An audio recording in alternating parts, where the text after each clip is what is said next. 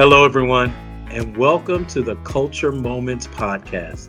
I'm your host, Larry Baker, and I am thrilled to have you join us for our second season called Brave Conversations with LCW.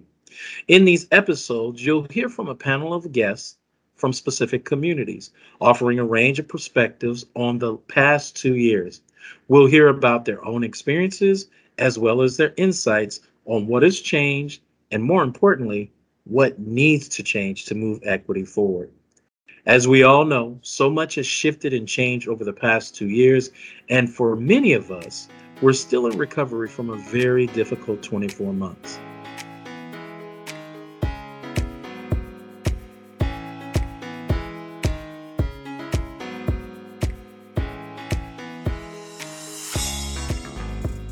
Mentorship. We all know the term, and we might have our own ideas of what it means, but what does mentorship look like in the workplace, and how can we foster truly meaningful mentorships? In this episode, we'll explore what it means to form an authentic mentorship, why talking about mentorship matters, what the benefits of mentorship are, and we'll wrap our conversation up by discussing what it looks like to put this all into action. Today, I am thrilled to be joined by three thought leaders in this space. I'm pleased to introduce Lisa Fain, who is the CEO of the Center of Mentoring Excellence, Kamila Knight, the Director of Diversity and Inclusion at Danaher Corporation, and LCW's own Tamara Thorpe, a senior consultant, and she's also the founder of the Real Mentors Network. But I am going to allow each one of them to just give us a brief introduction in regards to who you are, what you do, and why mentorship matters to you. So Lisa, if you could kick us off with that conversation. I'd love to. Thanks, Larry. I'm so happy to be here and so honored to be on a panel with two esteemed colleagues. So I'm Lisa Fain, as you mentioned, CEO of Center for Mentoring Excellence, based in Seattle, Washington, and founded in 1992 by Lois Zachary, who, in addition to being the author of many books on mentoring, is also my mother. And I came to mentoring really very circuitously. I'm a former management side employment lawyer who fell into the world of diversity, equity, and inclusion when I went in-house to a company that was a wonderful company, but had not had its either the representation or the inclusion that I had wanted to see, and was given the opportunity to really lead that work.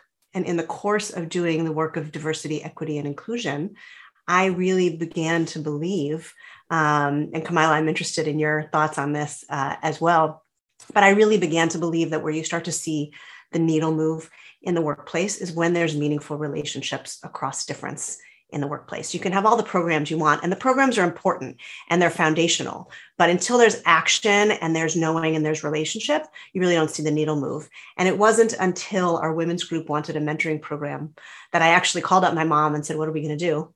And she came in and led the kickoff for the mentoring program. And I had this epiphany that the frustration that I had been seeing as leading DEI and moving the needle forward, and the belief that relationship was the solution, and the depth of mentoring and the power of mentoring really could be synergistic. It's proven out in the data since and the research since, but also my own experience. So I moved into this role and have really with an effort to help create more inclusive work environments through mentoring. Awesome. Thank you so much for that. So since you kind of queued her up, I'm going to ask Kamila to introduce herself and tell us why mentorship matters to you. Thanks, Larry. So my name is Kamila Knight, and I'm currently the Global Director of Diversity and Inclusion for Danaher Corporation's water quality platform. My D&I background spans across different corporations, including Unilever and FedEdo. I consider myself to be what I call a change superhero, working to change the way that people interact with their environment, whether that's their physical environment or with other people. And I put this purpose into place not only through my day job, but also through community outreach, championing D&I education, as well as through coaching and consulting.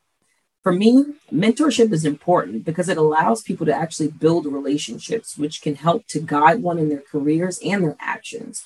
You can have a mentorship relationship, which is between someone who is senior and someone who's junior, where the senior person might be the person that's providing that insight, but you can also have a reverse mentorship relationship where the junior person is also helping to guide a senior person and providing insight on something like culture, for instance. So mentorship is productive and important for all parties involved. Awesome. Thank you so much for that excellent description. And last but never least, Tamara, please introduce yourself and tell us why mentorship matters to you. Thank you, Larry. And as Lisa said, it's great to be here with everyone. My name is Tamara Thorpe, and I am a senior consultant with LCW. And I come to my work at LCW with about 20 years experience in global leadership and diversity.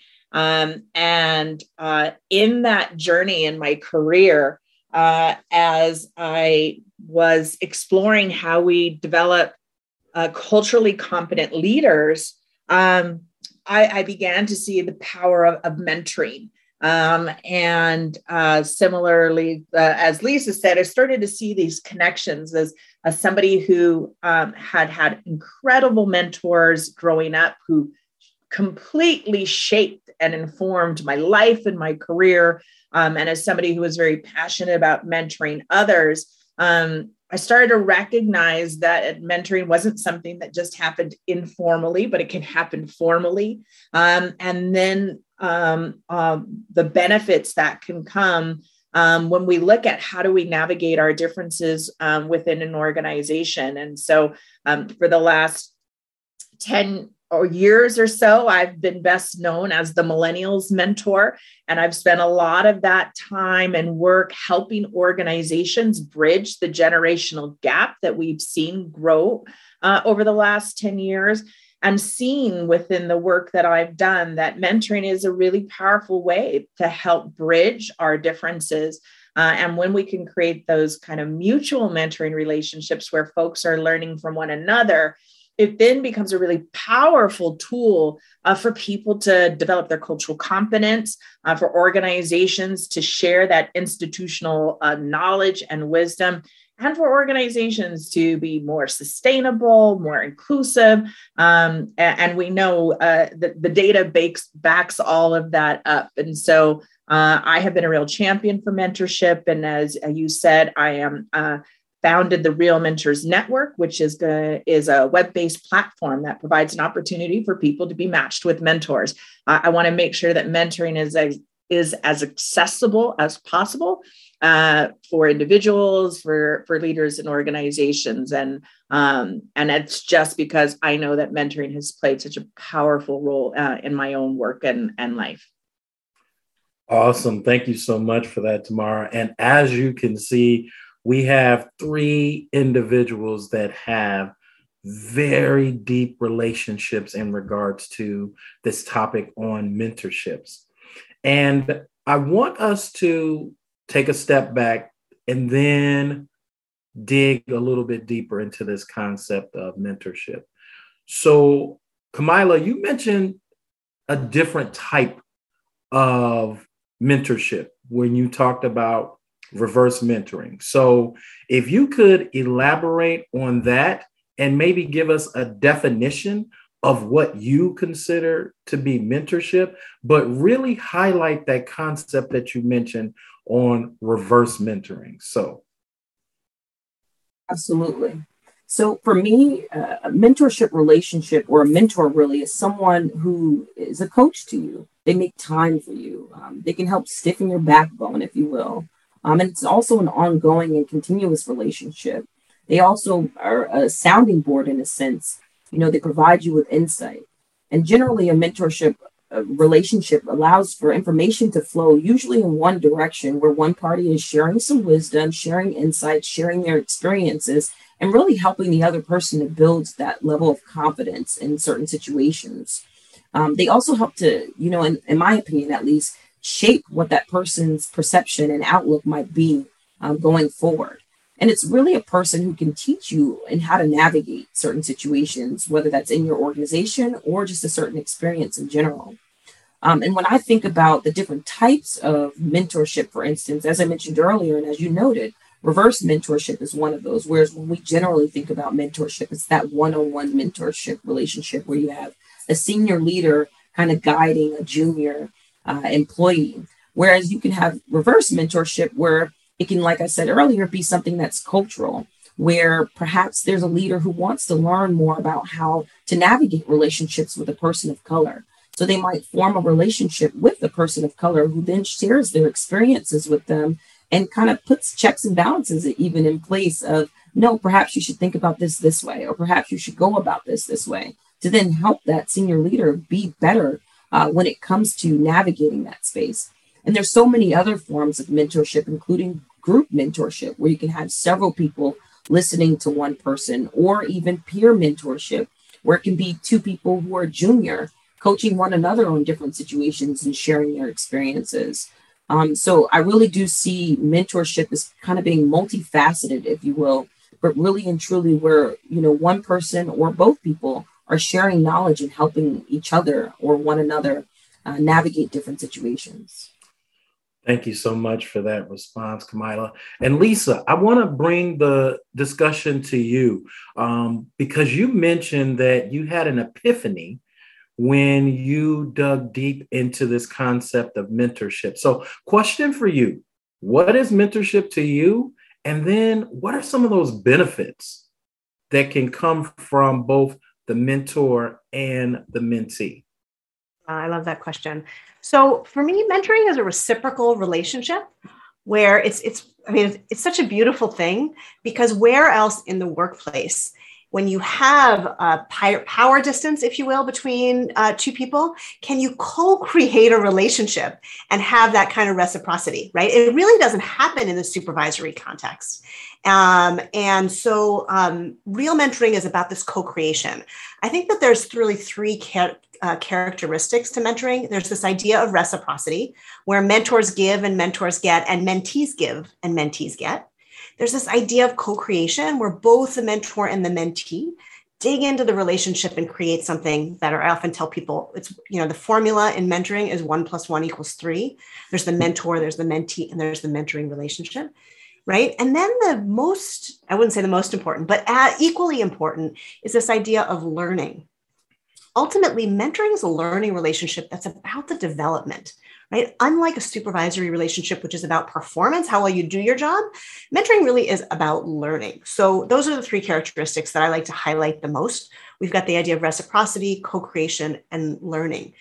Your question, Larry, about benefits is a really, really important one. And, if there's mentees who are listening, I just want to acknowledge that one of the things that I hear, and I'm sure the same is true of Kamila and Tamara, which is, I don't want to burden my mentor. I don't want to take up their time. I'm afraid that I'm, going to be a heavy weight for them, especially when a mentor may be somebody who is senior and have a lot of experience. And the truth is, when you think about reciprocity, it's not just a aspirational statement, it's a factual statement. And what the data shows is that mentors really do gain a lot from the relationship. They gain better leadership skills, they gain increased perspective. As Kamila mentioned, in a reverse mentoring context, but also in the regular mentoring context, there can be enhanced perspectives about diversity, about cultural competency, about generational perspectives as well.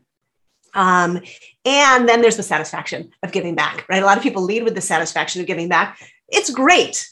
And it's real, but there's also a data piece, which I think is really important for mentees to keep in mind and for mentors to keep in mind as they think about investing time, because it really is an investment of time if you're doing it right. For mentees, we could all probably, sit here and brainstorm or recite some of the benefits, but of course there's, enhanced career growth. The data shows that mentoring is one of the most effective tools for creating an inclusive work environment.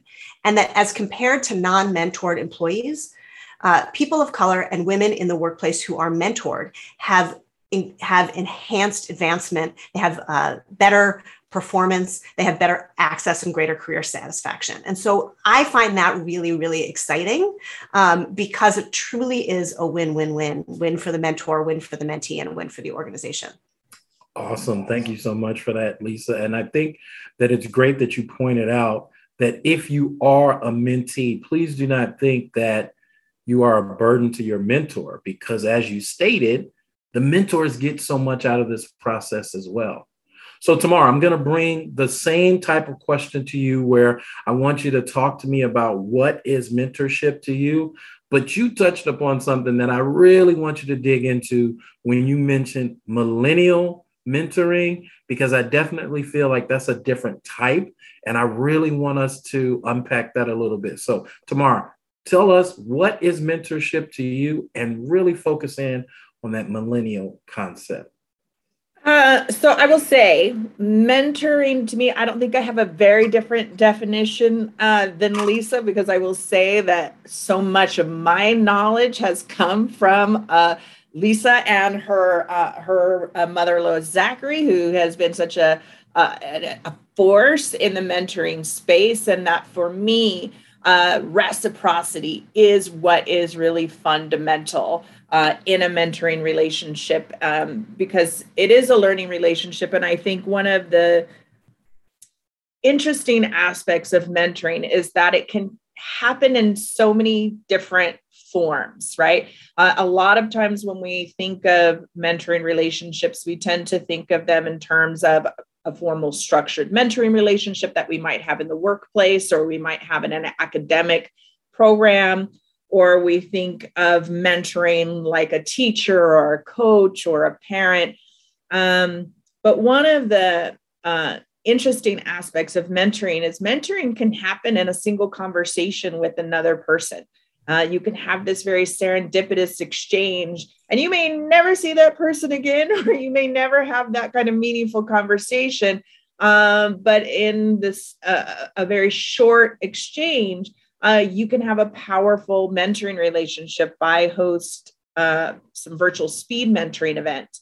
And people always say, speed mentoring, what can really happen in a 7-minute interaction?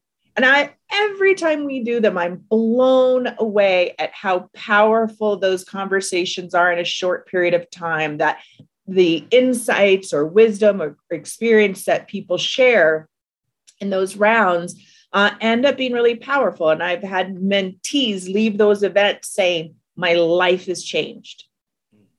After 35 minutes of mentoring, they feel like their life has been changed. And so it can be really, really powerful when we create that kind of learning relationships and have those learning conversations. And to me, that's really the essence of mentoring, that we have an interaction with another person that elevates both of us. And that's one of the reasons why the data point that Lisa shared, that mentoring has such a powerful impact on DE&I strategy and creating cultures of belonging and inclusion for talent, is because of it gives people the opportunity to elevate, and that's feeling good about themselves, having guidance, getting direction, finding really strategic ways to navigate situations. And so when I started working with organizations around generational differences, what I noticed, right, when we look at generational cohorts, that the traditional forms of mentoring, right, was a very one way, right? So when we think back historically, that there was sort of this, senior person, an elder person who held all the knowledge, and then this younger, less experienced person would come and they'd get all this person's knowledge kind of dumped into them. But in that model, that younger person has to be an empty vessel, right? Mm-hmm. But that's not the case, right? That people who are younger or less experienced still come as a whole person filled with their own lifetime of experiences and knowledge, and that's something that folks can learn from. And so when I was working with organizations on navigating and bridging those generational differences, it was about creating those mentoring relationships that was going to help one generation understand another in a deeper, more complex way, because we know that bias exists.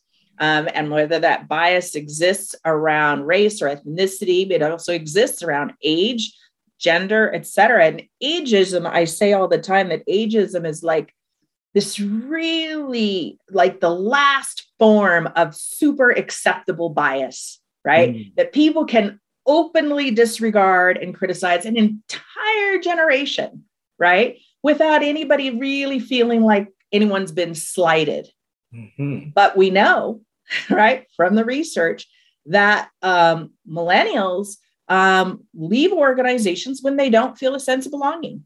And I have talked with millennials across the globe who have sat in meetings listening to senior leaders completely dismiss them and their entire generation and their value. And so being able to create the opportunity for them to start having conversations on a deeper level, to understand one another in a more complex way, has been a really powerful tool for those teams. Awesome. Thank you so much for that, Tamara. And I do believe that in all of your illustrations, you touched upon research that supports specifically for colleagues of color, Black employees, Hispanic, Latina employees, or all employees of color, that mentorship can be particularly important and beneficial. As a matter of fact, you've touched upon it, how mentoring, those programs tend to boost minority representation at the management level. And what I'd like for you to talk to me about is, how have you advised organizations to engage in those cross-cultural, cross-racial mentorship relationships, if you will? Tamara, I'm going to start with you this time so you don't feel like I'm pushing you to the end on all the comments. So Tamara, just give me some insight in regards to, talk about some of those benefits and how are you encouraging organizations to participate? Yeah, I think Kamila had touched on this earlier where she mentioned, right, that there is an opportunity in cross-cultural and cross-racial mentoring relationships for folks to learn about a culture and community that is different from their own. And when we look at debiasing organizations and their decision-making processes, particularly around talent acquisition and talent development, when folks have a deeper understanding of somebody else's lived experience, somebody else's cultural background, that becomes this really powerful mechanism to move people away from stereotypes into having more complex understanding of other folks. And so when we've been doing work around cross-cultural and cross-racial mentoring, what we know is typically cross-racial mentoring relationships suffer because of the lack of cultural competence that mentors have. And so really the council, and Lisa's done a great work on this, is providing mentors the opportunity to develop the cultural competence they need to go into a cross-cultural or cross-racial mentoring relationship with some fundamental skill sets that then allow them to deepen and strengthen their cultural competence in that relationship.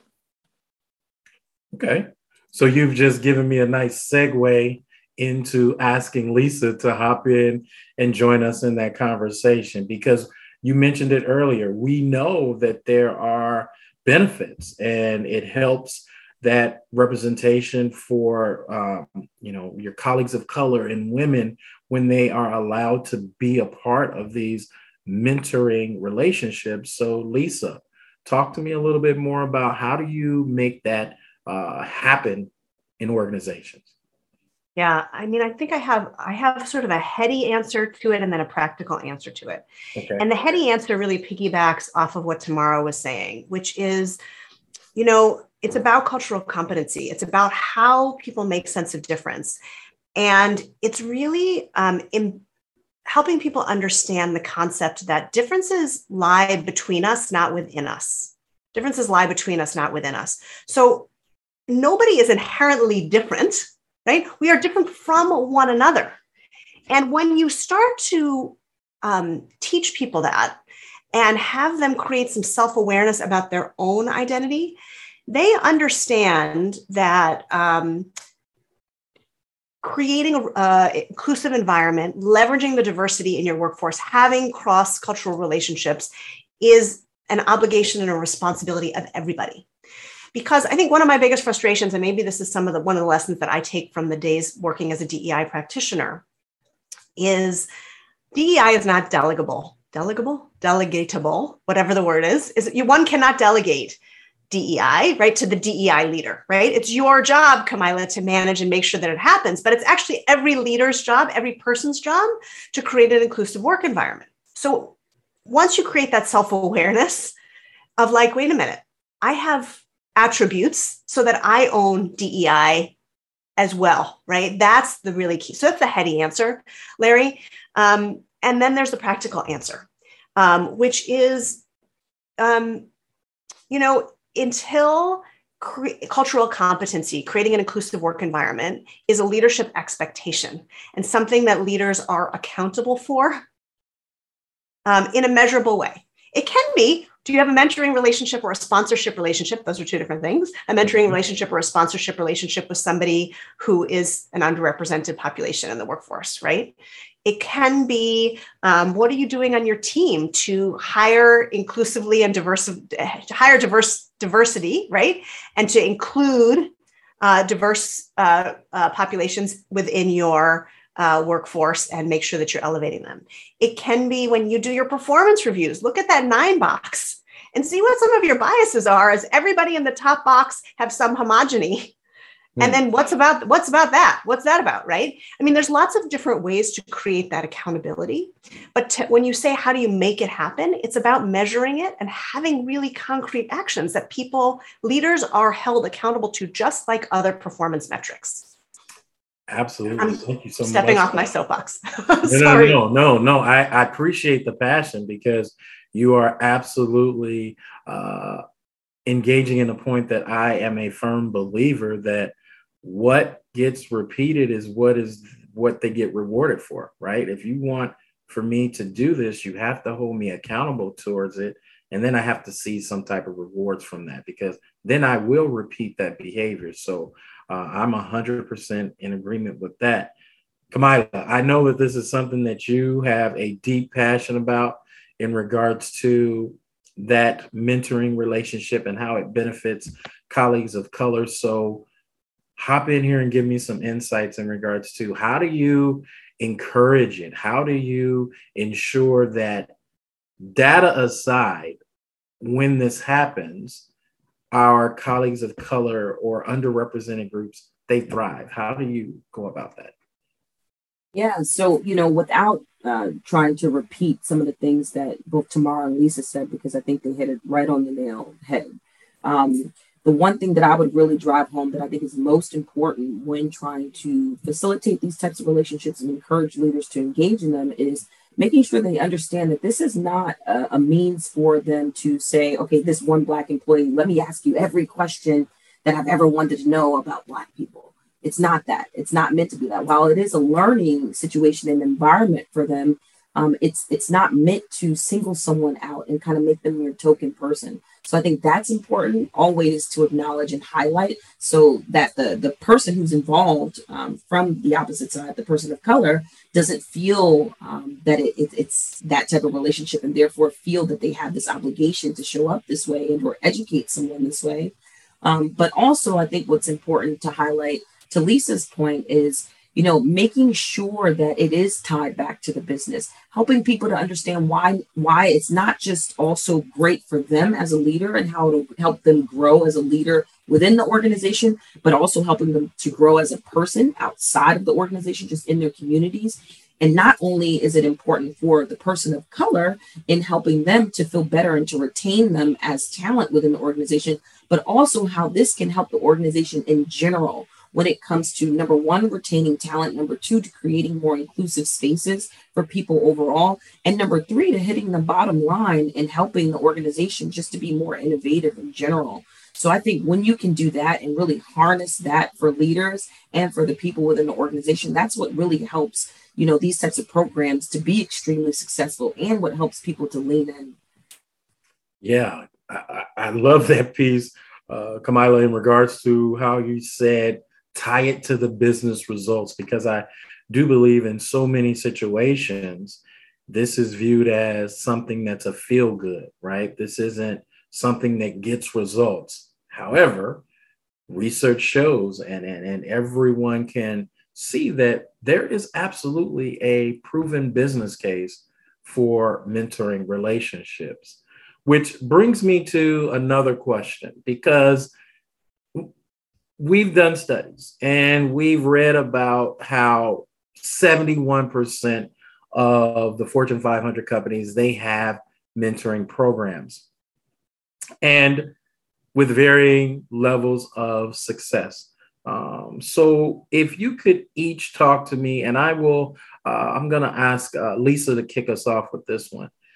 Based upon some of the organizations that you have worked with, what are some of the more common obstacles that come in the way of creating these meaningful relationships? And you can peel it down a layer and get specific if you like, focusing around these underrepresented groups. So we know that the organizations have them, but what are some of the common obstacles that come in the way of having these meaningful mentorships? So Lisa, I'll ask you to start us off. It's interesting how each question really builds on each other on the next, Larry, because I think a lot, I want to just piggyback on what Kamila was saying is like the biggest obstacle is this tyranny of the urgent, right? Meaning like people will say if DEI is not tied to performance metrics, right? We've got a business, we've got, this crisis, or we've got this particular thing, don't have time for the mentoring right now. Let's push it off till next month. Right. And until they're accountable for it, the tyranny of the urgent is always going to feel like it's going to overcome this important, what's important, but doesn't feel urgent, which is the mentoring piece of it. The other obstacle is lack of competency building and lack of understanding about really what mentoring is. And it takes two forms. It either becomes kind of what I call pair and pray, which is, okay, we have a mentoring program. Let's pair people and just kind of pray that it succeeds. We leave them on their own, no accountability, no competency building, no understanding that mentoring isn't, this sage on the stage, which Tamara was talking about before. It is really about facilitating or being a guide on the side. And so you have to build the competency. Just because somebody is a great leader doesn't mean that they're going to be a great mentor. Doesn't mean that they're going to understand how to mentor somebody. It doesn't mean that they have the cultural competency and the curiosity to say, well, this is how it was for me. Let me share my experience. How might it be different for you? Right? Yeah. Because we're not, as Tamara was saying, an empty vessel. Nobody's an empty vessel, and mentees less so. Really an assumption. It's interesting. I mean, I think that one of the gifts that millennials and the next generation Gen Z bring is that they are full of a worldliness and an ambition. And Tamara, you can check me on this you're the expert on generation, but they're filled with this curiosity and this worldliness and this sense of connectedness that Gen X and older wasn't at their age. And it brings a sense of perspective and a sense of knowing about what possibility is that is often surprising to the older generations, and just speaks to this point that people come as full people. We can't make assumptions based on age. So I think I have digressed from what your question was, Larry, but I got very excited about the answer. So let me know if there's anything else that No, that's great, because I think you just queued up tomorrow, because we do want to talk in regards to the obstacles, because we know that, a majority of organizations are saying that they have them, but what are we seeing in regards to results, specifically around those underrepresented groups? So Tamara, hop in there for me and talk about what are some common obstacles that come in the way of having these meaningful mentorships, if you would. I think that Lisa was right? That in organizations, we have a tendency to believe that because someone is really good at their job or very knowledgeable that in their industry, that they are then qualified to lead and mentor. And the truth is that leadership requires its own set of skills. And I have been a firm believer that one of those skill sets is cultural competence. For years, really, I have never identified as a DE&I consultant. I've always identified as a leadership consultant and believing that a core and essential skill of leadership is the ability to lead people who are different from ourselves.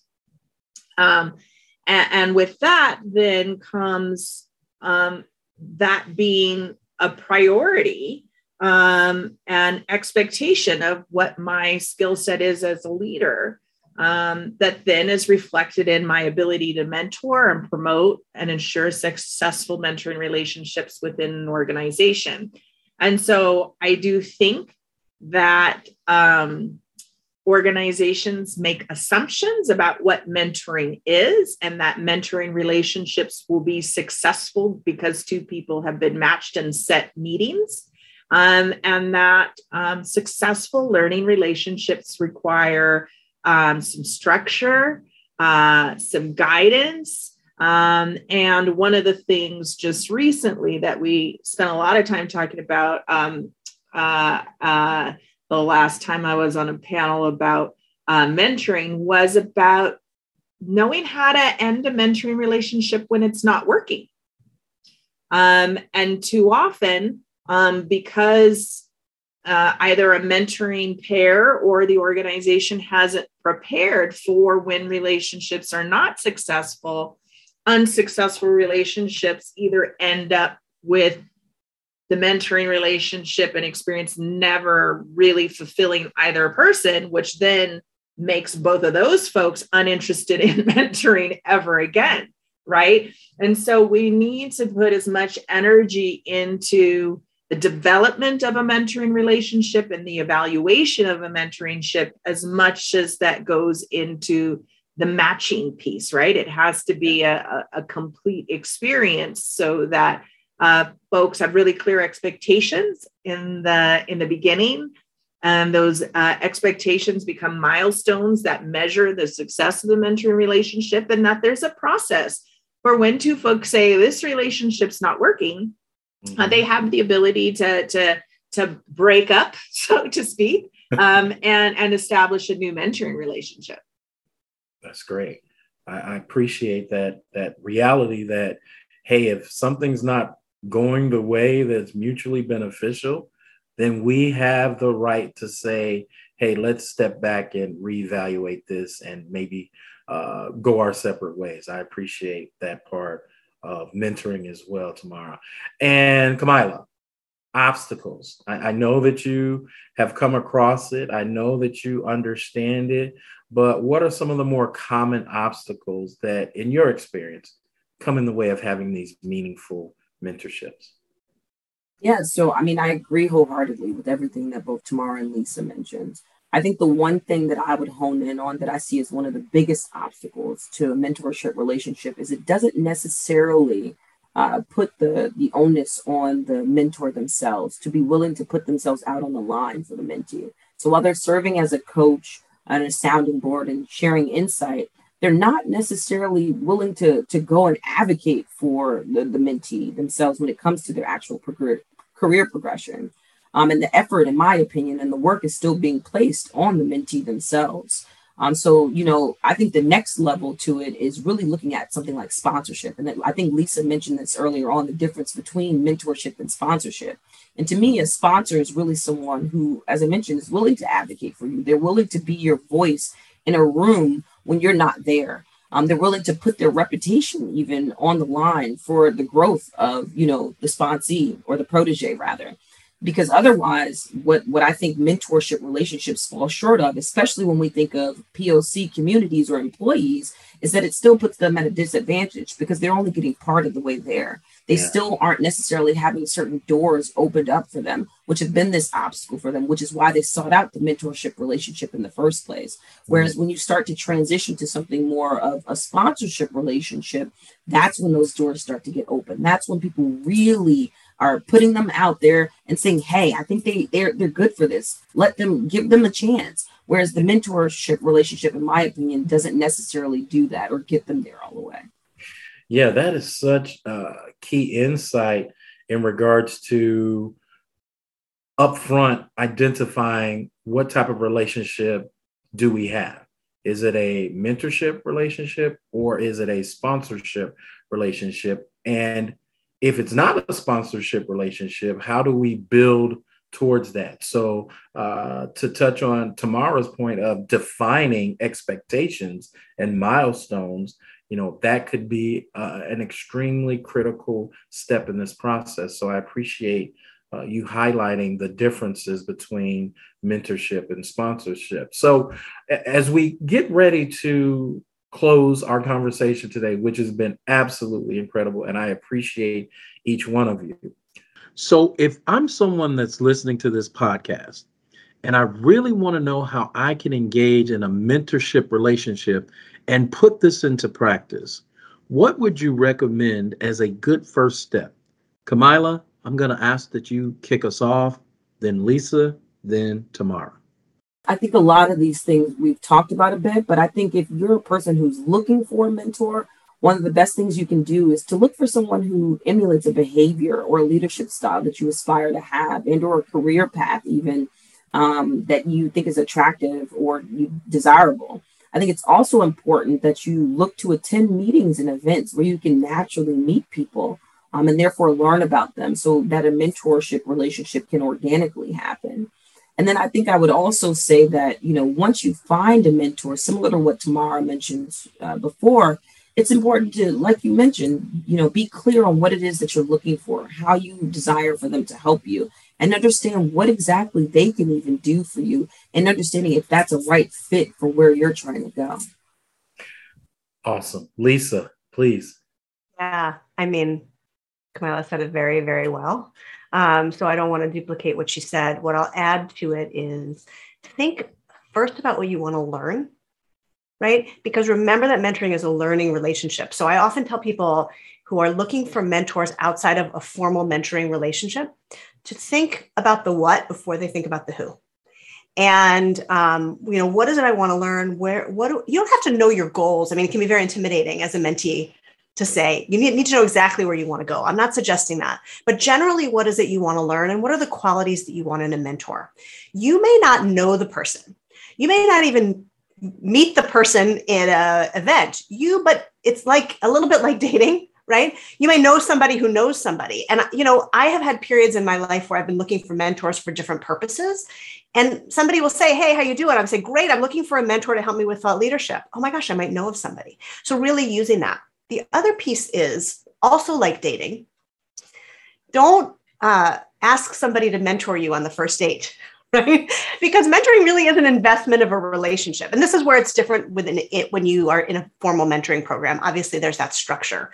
But if you want to take ownership and agency and start to find somebody who will invest in you as a mentor, start with a little learning goal. It might be something like, oh, wow, Kamila, I'm really interested. I know, Tamara says great things about you. And I know that you're really great at building community in the workplace. It's something I'm really interested in. Can we have a quick conversation where I can learn a little bit more from you? And then I can see if Kamila and I have chemistry. I can understand whether not just does she have the willingness, but does she have the time and the interest in me?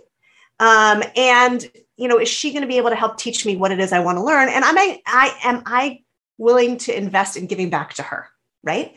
So I think, there's baby steps as opposed to saying, will you marry me or will you mentor me? Is let's start with, can we learn from each other? Can we have a quick conversation? And then later on, I might be able to say, wow, that was a great conversation, Kamila.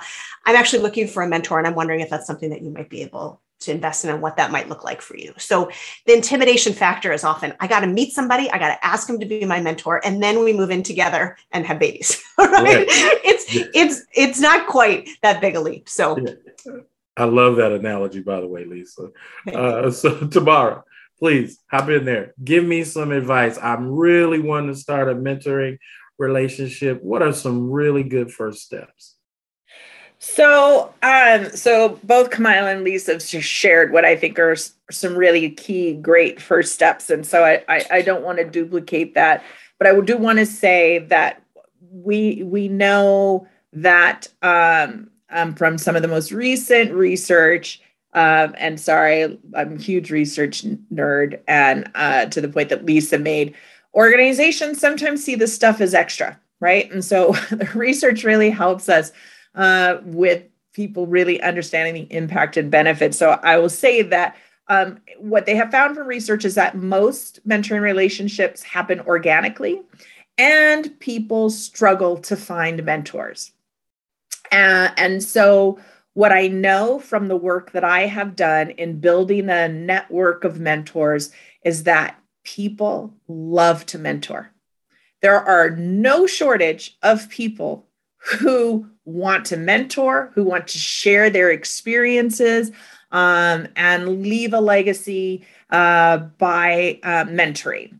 So I think that for folks who are looking for mentors, as was mentioned, there can be this intimidation factor, but know that people love to mentor. Now, that also means that not everybody has the time for a long-term mentoring relationship. And so one of my first pieces or tips would be, one, let mentoring look different. Be willing to have different types of mentoring experiences, so that you might just have a conversation with one person one time, and that's what that person has to offer. And I guarantee you, you are going to get something from that conversation.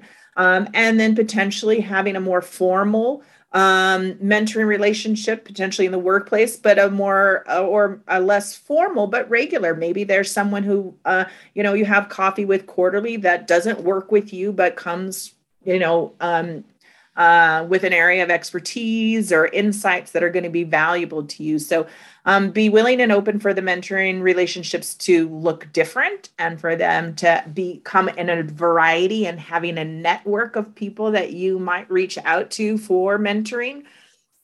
And I always tell folks, right, like proximity is really key. Right? People kind of have a tendency to think that they've got to go find this person that's not already within their circles. So I always tell folks, look in your inner circle first. Who do you already have access to that then can be, somebody you start with a single mentoring conversation or directs you to the right mentor. And one of the reasons that I have built the Real Mentors Network is because I have so believed in using technology to connect with people that you might not otherwise have access to, right? And so while we have mentors that may be within our sphere, how do we access somebody that seems way out of our league? I have practiced back in the old days when we used to go to conferences in person with lots of people in buildings. I always had a strategy of talking to the most famous person at the conference, right? So whenever you go to a conference, there's somebody who has a lot of buzz around them. Oh my God, so-and-so is going to be the keynote, so-and-so's here. But nobody ever talks to those people because they're so intimidated. So I always had a strategy. It was like, who's the famous person, and talk to them as much as I can. And that gives me access to this really key person. And I believe doing the same thing with technology. So no matter what platforms you are using, you can now have access to people that you would not have had access to. And I reach out to people virtually all the time who are like, yeah, hit me up. Let's have a conversation. And so we really do have such an advantage with technology. And I think that there's a way for us to leverage that, to have access to people that we can have a mentoring moment, a mentoring conversation, or a long-term mentoring relationship with. Yeah, Tamara, that is such an excellent point in regards to how technology has absolutely expanded our ideas in regards to who do I look for to be my mentor. That's a fantastic concept. So I thank you so much for sharing that insight. And I just want to thank each of you. This has been such an enlightening conversation. We have really cracked the code, if you will, in regards to mentorship, why it matters, talking about some of those benefits and the importance to the business, right? And we've also touched upon how it can benefit our colleagues of color or individuals from underrepresented groups. So thank you all so much. I appreciate your insight to this conversation. Lisa, Kamila, and Tamara, thank you so much for this engaging conversation. Thank you, Larry. You are so welcome. And to all of you that are listening, we want to know, what were your biggest takeaways from this conversation? Please share them with us on Facebook, Twitter, or LinkedIn at Language and Culture Worldwide or LCW.